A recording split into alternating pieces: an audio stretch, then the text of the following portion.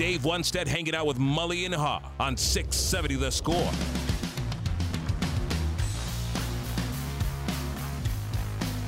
Mully and Haw, Chicago Sports Radio 670 The Score. It's always a delight to have Coach Wunstead with us, and he has a special guest joining us now on the Score Hotline, brought to you by Circa Resort and Casino in Las Vegas. Hey, Jimmy. Well, hey, how's everybody doing this morning? Well, when these guys asked if there'd be any chance you could jump on, I says, well, let me check the weather in Miami. Well, Dave, in all honesty, the boat is loaded. I've got the ice and the cold ones on it right now, and as soon as I get off this phone, I'm starting the engines and I'm going offshore. Oh, that's fantastic. Well, everybody here in Chicago appreciate you jumping on, taking a few minutes. Maybe start this thing off. You know, obviously the buzz around the country and Chicago is the big trade with the Bears. What's your initial thought there, Jimmy? Well, I think, really it can be beneficial for both Carolina and Chicago. And as I've said for years, really, getting a bunch of picks, it's great. But, a lot of teams have gotten picks over the years. Back when Eric Dickerson was traded from the Rams, they got a ton of picks. RG3, as far as Washington, when they traded for him, teams have gotten picks over the year. Cleveland Browns, they've had number one picks forever. And so it's not the picks, it's what you do with the picks. And as long as Chicago is able to use those picks and pick the right players, it is a great trade for Chicago. Now, by the same token, you look at Carolina, if they don't pick the right quarterback, it's a bad trade for them. They've got to pick the right quarterback. So, I think it can be beneficial for both teams. It just depends on how they use those picks. Well, I got to tell you, Jimmy, when I see the Bears trade the number one overall pick, I immediately go to the value chart that you created those many years ago. And did they do okay? Did they do okay? How much did DJ Moore count for? How do I deal with him on the value chart? Tell us a little bit about the way you invented that, the need for it, and are you even amazed? It's been tweaked a little, but it's still used. It's still a very essential part. It's amazing. I have general managers call me all the time about, hey, I used your chart. Brett Veach of Kansas City called, Ozzie Newsome called, hey, I used your chart. I used your chart. I said, please, I did that chart 30 years ago. But every team has a chart, and the basis is still the one that I designed 30 years ago. Now, a few of them have adjusted for the salary cap, et cetera, but the hard line chart, it's really got to be pick for pick. And in that same year, if you have a future pick, I usually knocked it down about a round, depending on how high it was. If it was a first round, then you got to adjust to where they were going to be in the first round. As far as DJ Moore, you've got to look and see what is his value. And really the only team that knows that is Carolina, because I'm sure teams were calling Carolina, hey, we'll give you this for DJ Moore. Hey, we'll give you a 2. We'll give you a 3 going to a 2, et cetera. So they know the value of him. And so, Chicago's got to say, hey, what's he worth to us? What is he worth to our football team? And that's the value you will put on that particular pick. But, Jimmy, how we came up with this chart, my first year in Dallas with Dave, we thought we did pretty good. We took 4 Pro Bowlers with the first 4 picks. Troy Aikman, Harold Johnston, Mark Stepnoski, and Tony Tolbert. 1, 2, 3, 4 in the 4 rounds. But I went to Jerry. I said, Jerry, really, I think we did pretty good, but I'm just shooting from the hip. I was picking players that we knew about when we were in college, and I said, there's a better way to do it. I said, if you'll go with the 10 years before now, for the last 10 years, take every single trade that was made in the NFL, pick for pick, and we can design a bar graph there or a line graph, and we can put in arbitrarily numbers all the way from the first pick to the last pick. And that way we'll see if we are getting good value or if it's a bad trade. And so I designed the chart, and that chart worked great. for a while, and then Dave goes to Chicago and Norv goes to Washington, and they take my chart with them. They got the chart. So Jimmy, when you're looking at what the Bears gave up in the trade, and how would you evaluate and weigh DJ Moore and a future 2025 second-round pick versus having that be a first-round pick?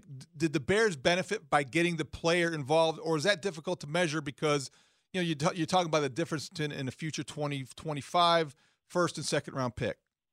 Well, I think they got value with Moore. I think he's really an excellent player, and so I think they got good value there. I don't know if you want to put a second-round pick on him or what, but he's a very good player. Now, the other thing you've got to take into account is his contract. How is that going to affect Chicago? How is that affecting Carolina? Did they think they were going to be able to re-sign him, et cetera? And so, but I thought, I think he's a very good player. And so for him to be in the mix on the trade, I think was beneficial for Chicago, all the way.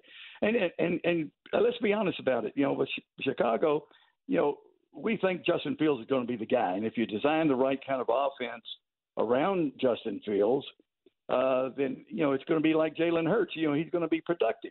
Hey, Jimmy. By the same token, they've got a cushion now, in case it doesn't work. Jimmy, they're sitting there at 9 now, and the big need for the Bears is linemen. Offense and defensive linemen primarily.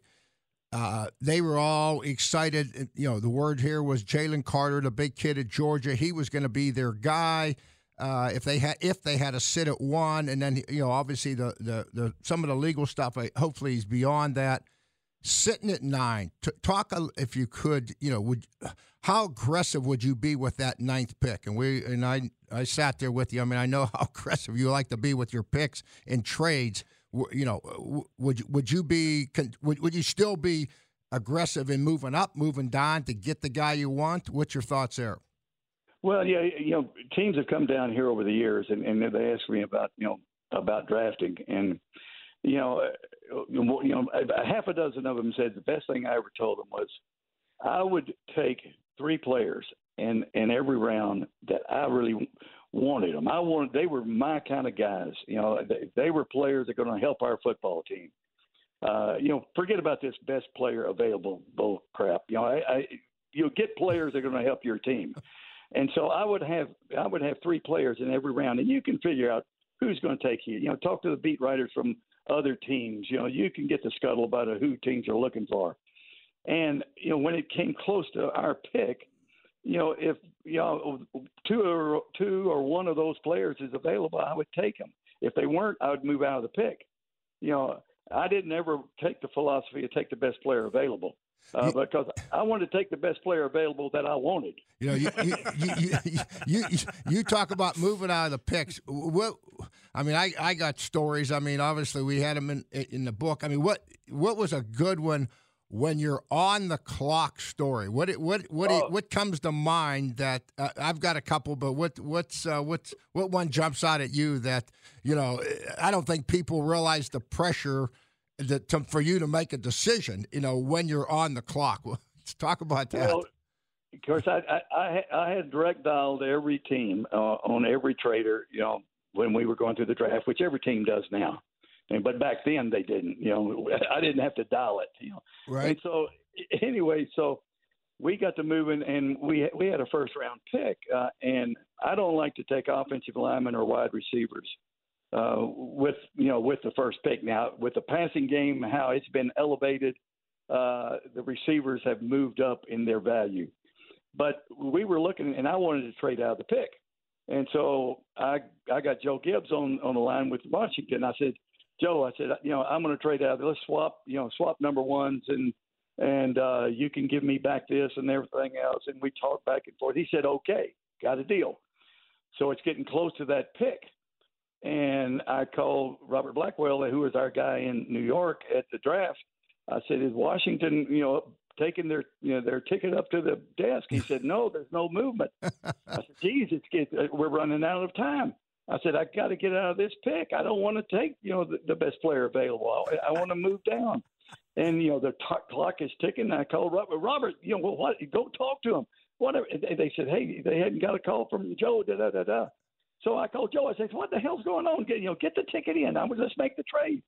He said, "Jimmy, I'm sorry." He said, "I have to get back with you later. The old man won't let me do it." and so we ended up taking Alvin Harper, who ended up being a good player for us. But I could have got Alvin a little bit later in the draft. Jimmy, I think when we look at this particular trade that the Bears made, we're wondering, man, that's awful early, right? It's 7 weeks before you have to make that deal, and they make it. It's obvious that DJ Moore was the big part of it because they needed help for Fields. There was nobody in free agency. And you mentioned the salary. He will average $17.4 million over the next 3 years. He makes $20 million this year and then $16 the next 2. We'll find out if that deal holds up or if he wants more money, if he does well. Who knows? But the fact is there is certainty with him in cost, which is relatively inexpensive compared to how crazy that market's gotten. And he'll have 34 games played by the time you get to that first-round pick that ends up being a second in 2025. So you have to kind of balance that, I would imagine. Yeah, you're going to get use of the player, and not only use of the player, it's not going to be a rookie that you're going to have to teach a lot. That's why I say the DJ Moore thing is a big part of that trade, and who knows? People would have given him one maybe at one time, for him, So, and especially with a good contract. So, yeah, that's a big part of the trade. Getting to use the player, rather than having a pick that may or may not hit. And the other thing is, it's going to take them a while to develop. So, yeah, that's a big part of the trade without question. So, Jimmy, they're in a position to make that deal only because they believe in Justin Fields. They don't move out of the number 1 overall selection spot unless you believe in the quarterback you have. Is that a wise decision in your mind? What do you think of Justin Fields? Well, I like Justin Fields. There are two things here, though. I don't think there's a slam dunk in the quarterback crop this year. Now, I think there's about 4 of them that are very intriguing, and they got possibilities, and they may end up being great Hall of Famers. Who knows? But are you happy with the size of Bryce Young?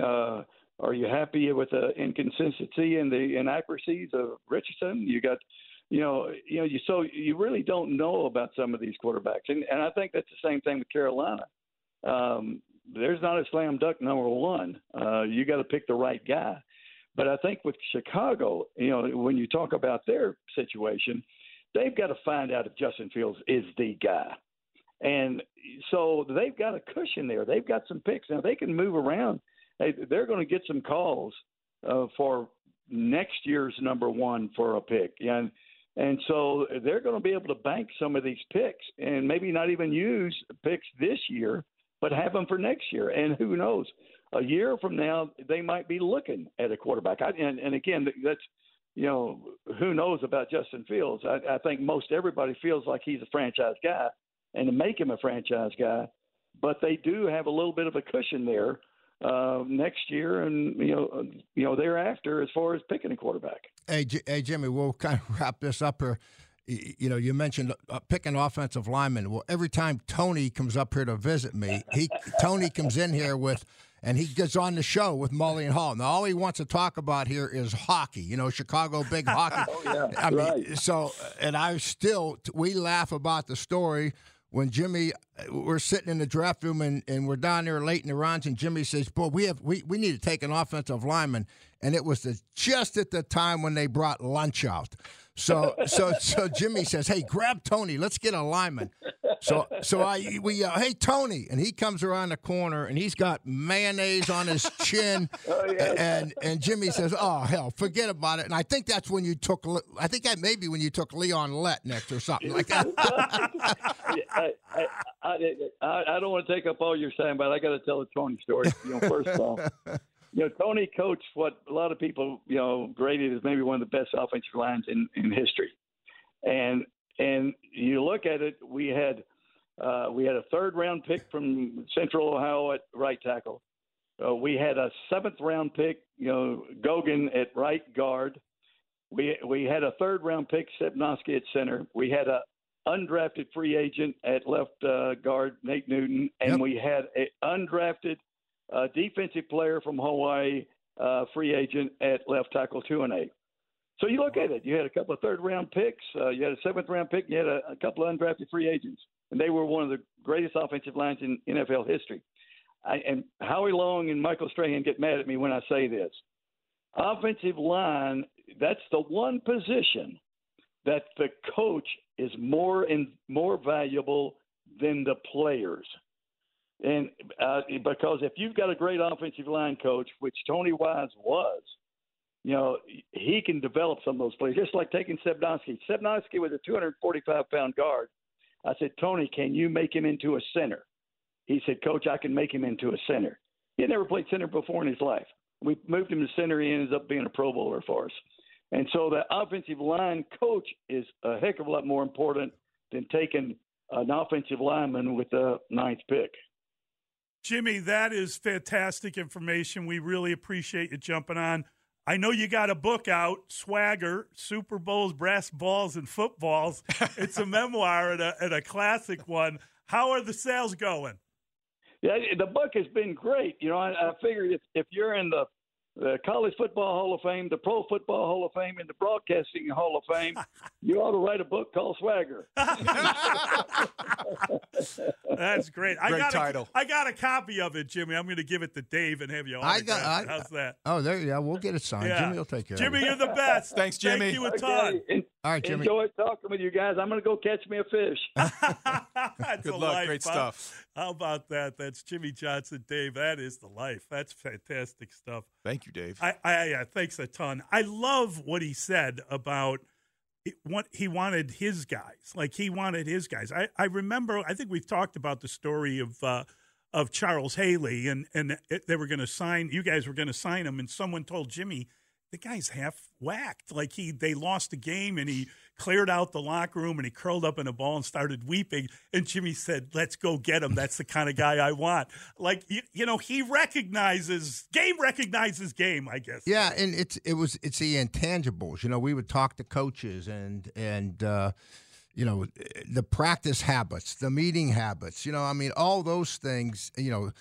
The things we're talking about with signing free agents right now, and I said earlier, the guy's banged up. Will he play when he's hurt?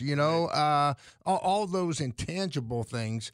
When Jimmy says that's my type of guy. Well, that he's including all those things in that final decision. Yes, he's my type of guy because all these boxes get checked. I also think he revealed something that, and you can speak to this better than I could, I think you find any coach, maybe old school coach, whatever, that believes what he said about the offensive line, that sometimes every position coach thinks that the coach is more important than the player, or can be.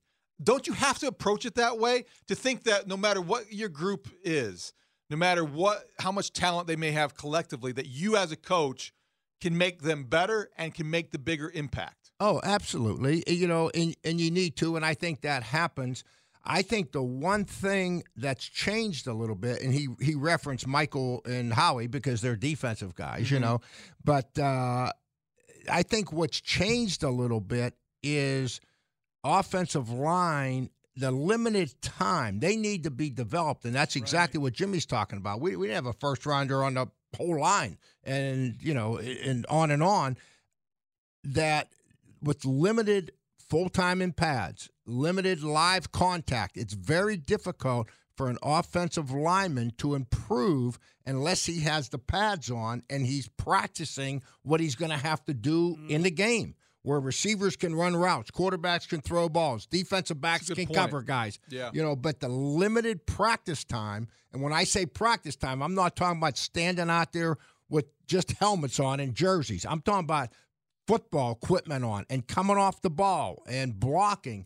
Those times have changed a little bit, which I think it does, and Jimmy mentioned throwing the ball. So you combine that with offenses throwing the ball more, I think it has put more value on the offensive lineman today, drafting him and talent, than it was 15, 20 years ago. Yeah, the offensive line is the team within a team, and everybody kind of has to operate at once. But nowadays, you're limited in your practice time. You don't get the hit at all. Nope. And you don't get used to whatever kind of combination blocks you need to use often. And then look at the offensive coordinators. And I go back to I remember Denver was one of the first games I remember watching on. They're down on the goal line. They're in shotgun. Right? Yeah. Well, the Bears did that earlier. Remember when we got stuck with Justin Fields and we talked about it? They were in the shotgun and they're trying to run quarterback power, and everybody gets knocked in the backfield, and Justin Fields had no chance. And then that was the end of it. And then the rest of the time, he was up under center, and he was running quarterback sneaks or handing it off from under center. Yeah. That's what you need to do if you need to make a yard. They need to learn the tush-push. Well, put that in too. Yeah, if it's legal, put it in. Yeah, well, apparently it's going to be legal. It's going to be legal. Yeah. I don't see that rule changing. No, absolutely nothing. Apparently, and it's interesting. There's not like the ownership. They couldn't get 24 votes, so it's not even going to come up for vote. I think they're in Florida for the owners' meetings, and it's not even going to be contemplated. Well, we're a part I heard this is okay. When are they going to limit you? We've all seen the tight end catch the ball over the middle, and he's fighting to get that first down, and an offensive lineman comes running down the field, and he pushes him. He hits the power. Yes. He's kind of trying to block somebody, but he ends up knocking the tight end. That's where the fine line is, okay, when can a guy push a guy? When can, you know what I mean? That's supposed to be illegal. Yeah, well, it's no different than the push, I don't know. Very good stuff. Good Dave, stuff, thank Dave. you. Okay, guys. Thanks so much. Really appreciate Love you that. getting Jimmy, too. That was a ton of fun. It's Mully and Haw at Chicago Sports Radio, 6-7 The Score. The tush-push. Why? If you have T-Mobile 5G home internet, you might be hearing this Why? a lot. Why? Every time your internet slows down during the busiest hours. Why? Because your network gives priority to cell phone users. Why? Good question. Why not switch to Cox Internet with 2 times faster download speeds than T-Mobile 5G home internet during peak hours? Okay. Stop the whys and visit cox.com/5G home for details. T-Mobile prioritizes certain T-Mobile phone users over home internet users during times of congestion. Selling a little or a lot?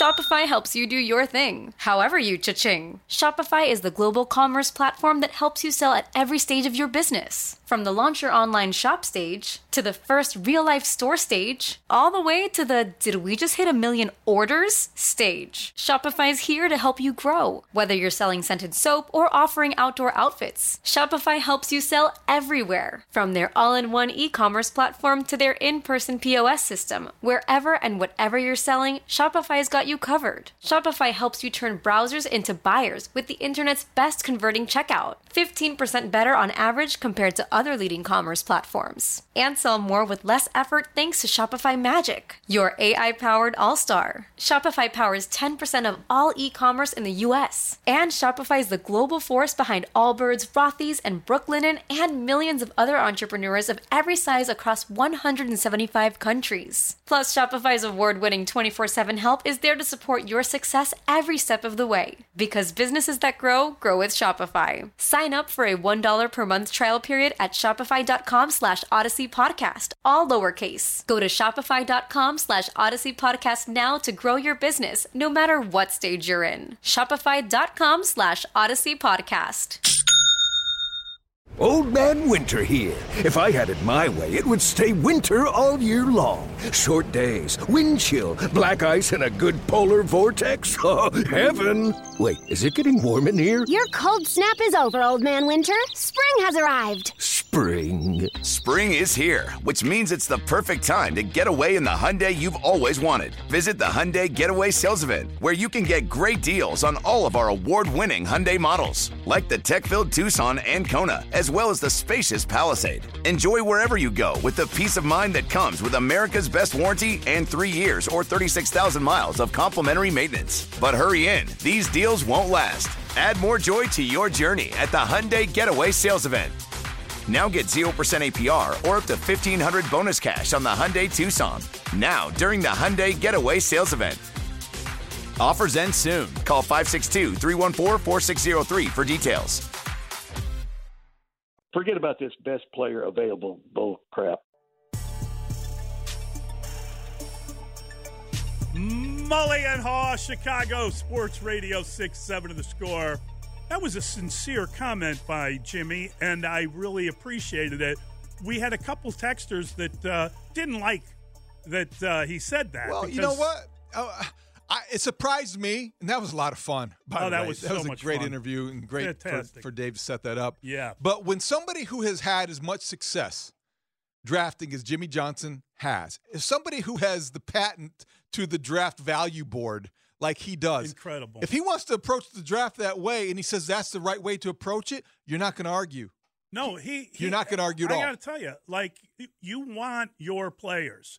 It's not the best player available. It's your best player available, the guy that fits your criteria. And Jimmy has a very expressed knowledge of what kind of player he wants. I don't think we'll ever see anyone come in and handle a draft and build a Super Bowl team in the way that Jimmy did. Because, think about it, they were coming out of Miami. They were flying high. They knew they had recruited every good player in the country. So if there was a guy that they didn't get, they knew everything they needed to know about the guy. And they had all this information that they had gathered, all of those coaches that he moved with, and they get to Dallas and you know, they don't have talent. So what are you going to do? And you heard him rattle off his draft. That's unbelievable. It's unbelievable. It's unbelievable. The success he had in the draft. Incredible. And what's the name of his book, his memoir? Swagger. That's right. That's somebody right. who operates that way is looking for a certain type. So you go into the draft, and you're right. What he's saying is essentially, my way was the right way. I don't care what everyone else does. Because frankly, Mully, when he said that, both of us realized that he's saying something that probably 75%, 3 out of every 4 executives who draft probably don't agree with. Don't you think that it's probably that much of a consensus or majority that always are going to take best player available? Who's at the top of your draft board? What Jimmy Johnson is saying is that not everybody is for me.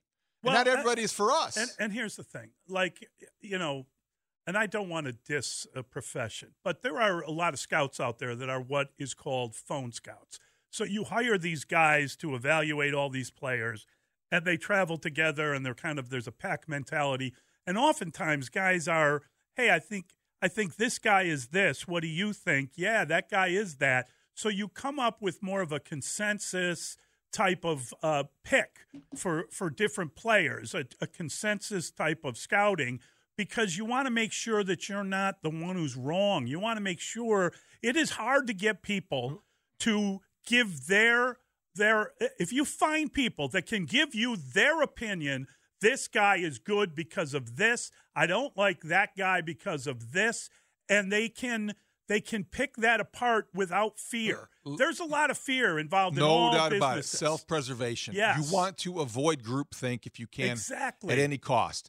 And that's difficult to do because of the need to belong and the desire to preserve your job. So you want to check with your buddy who you trust. Hey, I like this guy. What do you think? It's in every profession, though. That's what I'm saying. You look at the scouting, you look at the media, you look at a lot of things. Yes. Groupthink infects a lot of different professions. And what Jimmy Johnson does and did successfully for so many years, and that's why he's in all those halls of fame that he referenced, is because he did it his way. And he did it the way that it worked for him. And so, but Mully, we see remnants of that thinking in every decision that's made on a roster. We saw it in free agency. Let's look at the big signing yesterday by Ryan Poles. Tremaine Edmonds fits Matt Eberflus's scheme in his mind, his prototypical weak side linebacker, in a way that Roquan Smith didn't. His guy, his mold, their way. So every team still does that to a degree. Jimmy Johnson just did it consistently and better than everybody else. Yeah, I mean, it's extraordinary how well they built that thing and how good that Dallas team was, and good enough so when Jerry fell out with Jimmy fell out with Jerry then hired Jimmy's rival, and they won a Super Bowl with Jimmy's team with a guy that couldn't coach his way out of a paper bag. Barry Switzer, proxy coach. I mean, what the hell was that? Yeah. That was so weird. I told you I was in his hotel room the night before with about 500,000 people. See, now that would have the to night be a before the chapter in Super your Bowl. memoir. That would be. My night with Barry Switzer. Yeah, I at wasn't the Super alone. Bowl. Yeah, it wasn't I just know. us. I'm not saying Yeah. that. Thanks, though, for turning it into something ugly.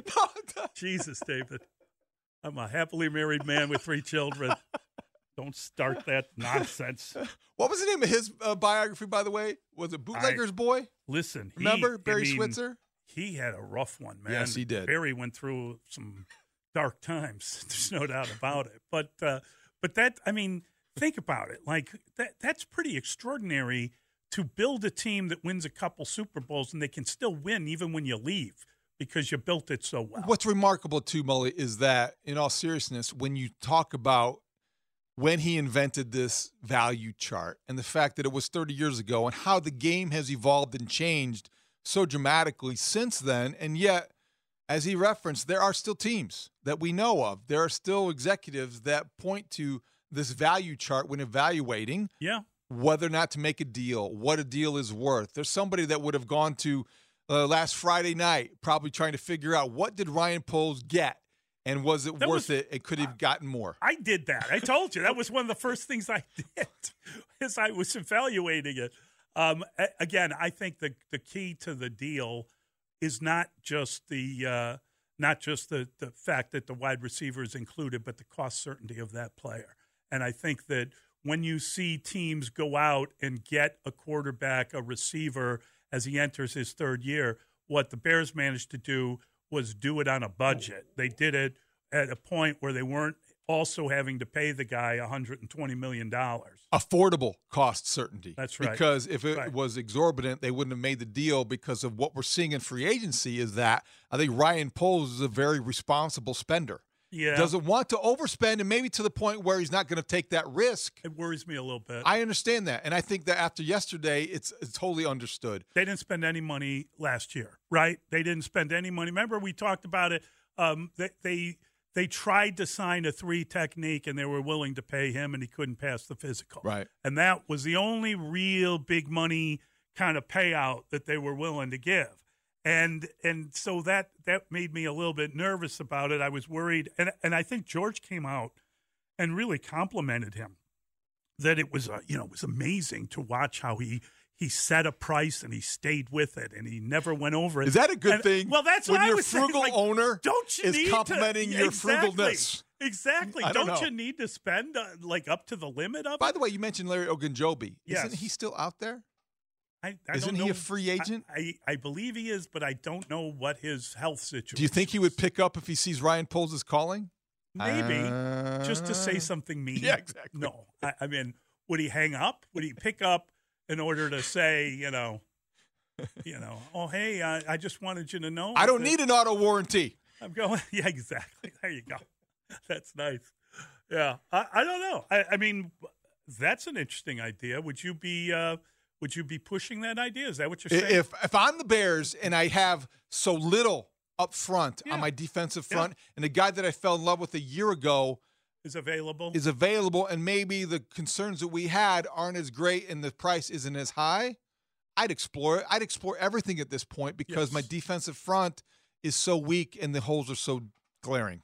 One man's trash is another man's treasure. That is the reality. It's poetic. That's the world we live in. By the way, ESPN reporting that the Jets are negotiating with Alan Lazard as a means to wait a minute. Maybe. Where did he play? Lure. Hey, hold on. Aaron Rodgers.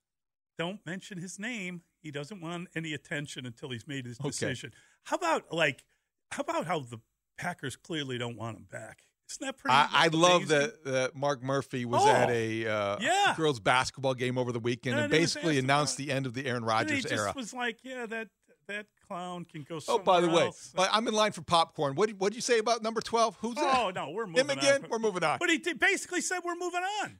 He did. He said, Jordan Love has been waiting. And I mean, I don't know. There's no return for Aaron Rodgers, right? So it's either go to the Jets or retire. Or I suppose you could just show up and say, hey, I got a contract here. Hold up that piece of paper, and they'd all be he's like... backed himself into a corner or a cave. And I think now you have to wonder what his next move would be if the Jets can't work something out. But I think the assumption is by everybody, including leading the way, is Trey Wingo, they're going to get this done.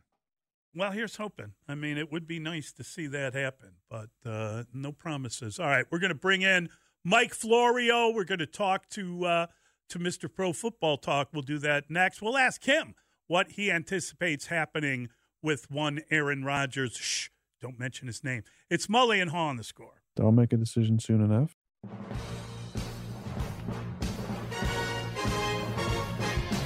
Mike Florio, ProFootballTalk.com, NBC Sports, Twitter.com/ProFootballTalk. Day by day, we get better and better. So we can't beat. Won't beat. NFL insider Mike Florio with Mully and Haw on 670 The Score.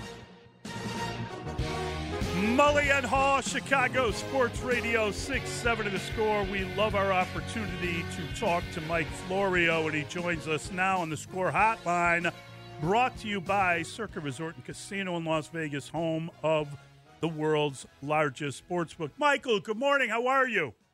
Doing great, guys. How are you? Well, I got to tell you, it was hilarious to watch free agency, the chaos of it, which always included, kind of these breathless waits for Aaron Rodgers update. And then there's nothing really new. It just was kind of extraordinary how that story dominated without actually happening. Well, and here's a reason why. Rodgers thinks that his deadline is 4 p.m. Eastern tomorrow when the new league year begins. I think as a practical matter, his deadline is come and gone. People need to know what he's going to do. The Jets need to know if they're going to have him. They've already missed on Derek Carr and, more recently, Jimmy Garoppolo. So what are they going to do if they don't get Aaron Rodgers? The Packers need to figure out his cap situation once the league year begins, but they also have other plans they'd like to make, and he's kind of holding two teams hostage right now as this thing continues to percolate. It did hit yesterday, and Trey Wingo was the first one to say that the deal was done.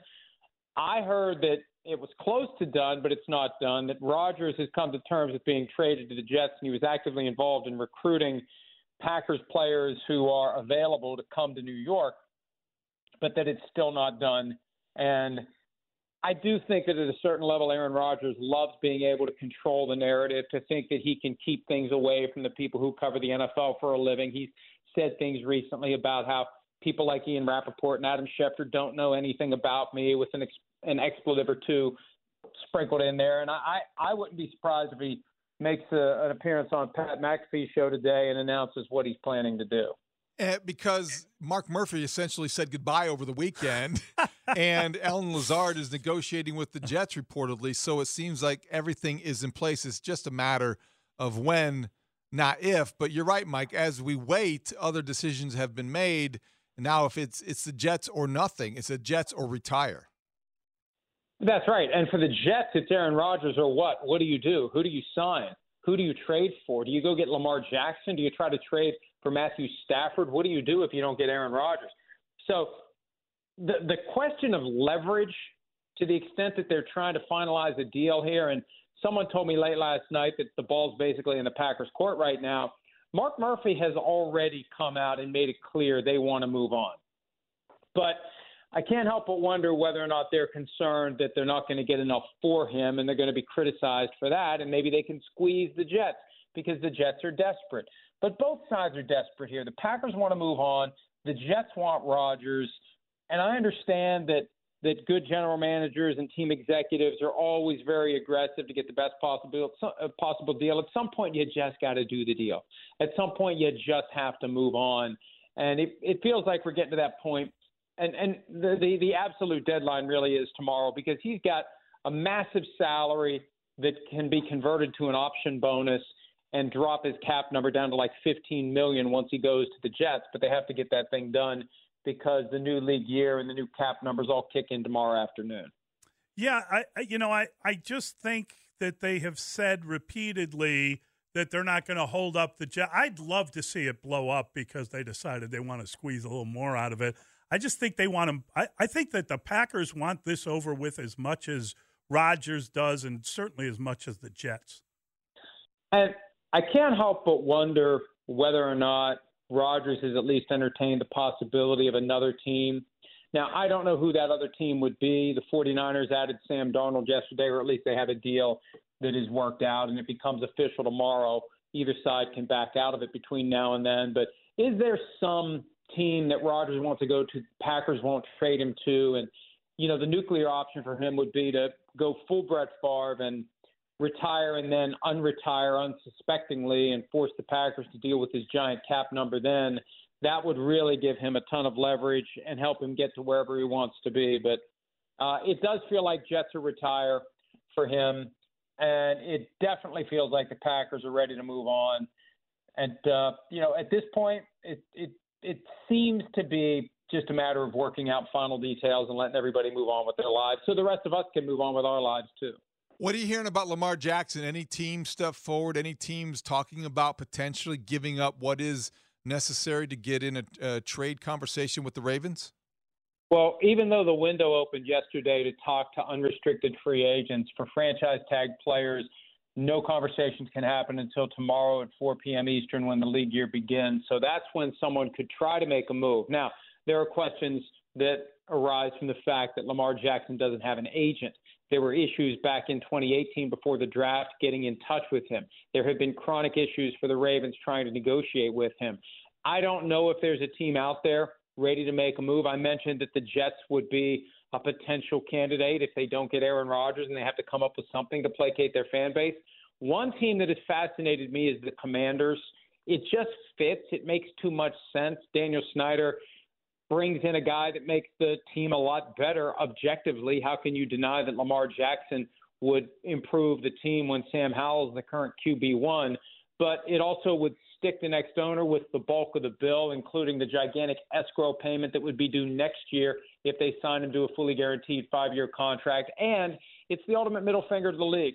If on his way out the door, Daniel Snyder agrees to terms with Lamar Jackson on exactly the kind of contract the league is trying to get teams not to give to players. Now, the wild card in all of this is what would Ravens owner Steve Bisciotti do if it's Snyder who signs Lamar Jackson to the 5-year fully guaranteed contract that Bisciotti has refused to give to Jackson? I wouldn't be completely stunned if Bisciotti matches it just because it's Snyder. If it's anybody else, he'd let him go. If it's Snyder, he very well may say, fine, I'll do the 5-year fully guaranteed deal. Mike, I'm curious, you know, we haven't talked to you since the Bears traded the first overall pick. What did you think of that deal? The inclusion of DJ Moore was obviously the key to it. Do you like what they did? Were you surprised it was done as early as it was? Well, Ryan Poles had hinted at this with Peter King 6 days before the deal was done about the timing. Do you do it now? Do you do it before free agency? Do you do it when you're on the clock? And the risk you take is that potential candidates to trade up may address their quarterback needs elsewhere, and then they're no longer a candidate to trade up. I thought they'd maybe entertain the possibility of multiple trades down, flip with the Texans, go to 4 with the Colts, work your way down and pick up more and more stuff along the way. But that's a tougher needle to thread. The Panthers decided to get aggressive. David Tepper's been desperate to get a franchise quarterback. Any truly great quarterback with options has said no thank you to the Panthers time and again. This is the way to give the Panthers the chance to get the guy they want. The signs are pointing to C.J. Stroud. And now the Bears are in position. If 3 or 4 quarterbacks are drafted before they're on the clock, that just pushes guys down farther and closer to them since they aren't going to be taking a quarterback. And they're doing the smart thing here. See what happens with Justin Fields. Build around him. They're spending in free agency to make the team better. And there really are questions about where the NFC North is headed. Rodgers is out. Who knows what the Vikings are doing? Who knows if the Lions can sustain it? There's an opening there for the Bears to put something good together. Great stuff, Mike. Thanks. Mike, you're the best. Thank you. Thanks, guys. That is Mike Florio. Interesting all the way around there. He's exactly right. The division is changing. The balance of power is shifting. The Vikings, who knows what to expect from them. The Packers, state of flux. The Lions, do you really trust their ability to sustain two number success? Ones, 2 number 2s. You know, you get excited about the Bears for draft picks next year. The Lions got 2 number 1s and 2 number 2s. Yeah, they're They just got as a lot. excited in Detroit. Oh, yeah. Yeah, because They're of their all draft fired up. capital. You talk about draft capital, they're loaded. They're loaded more so than any team in the division. Yep. 312-644-6767. It's Mully and Haw on The Score.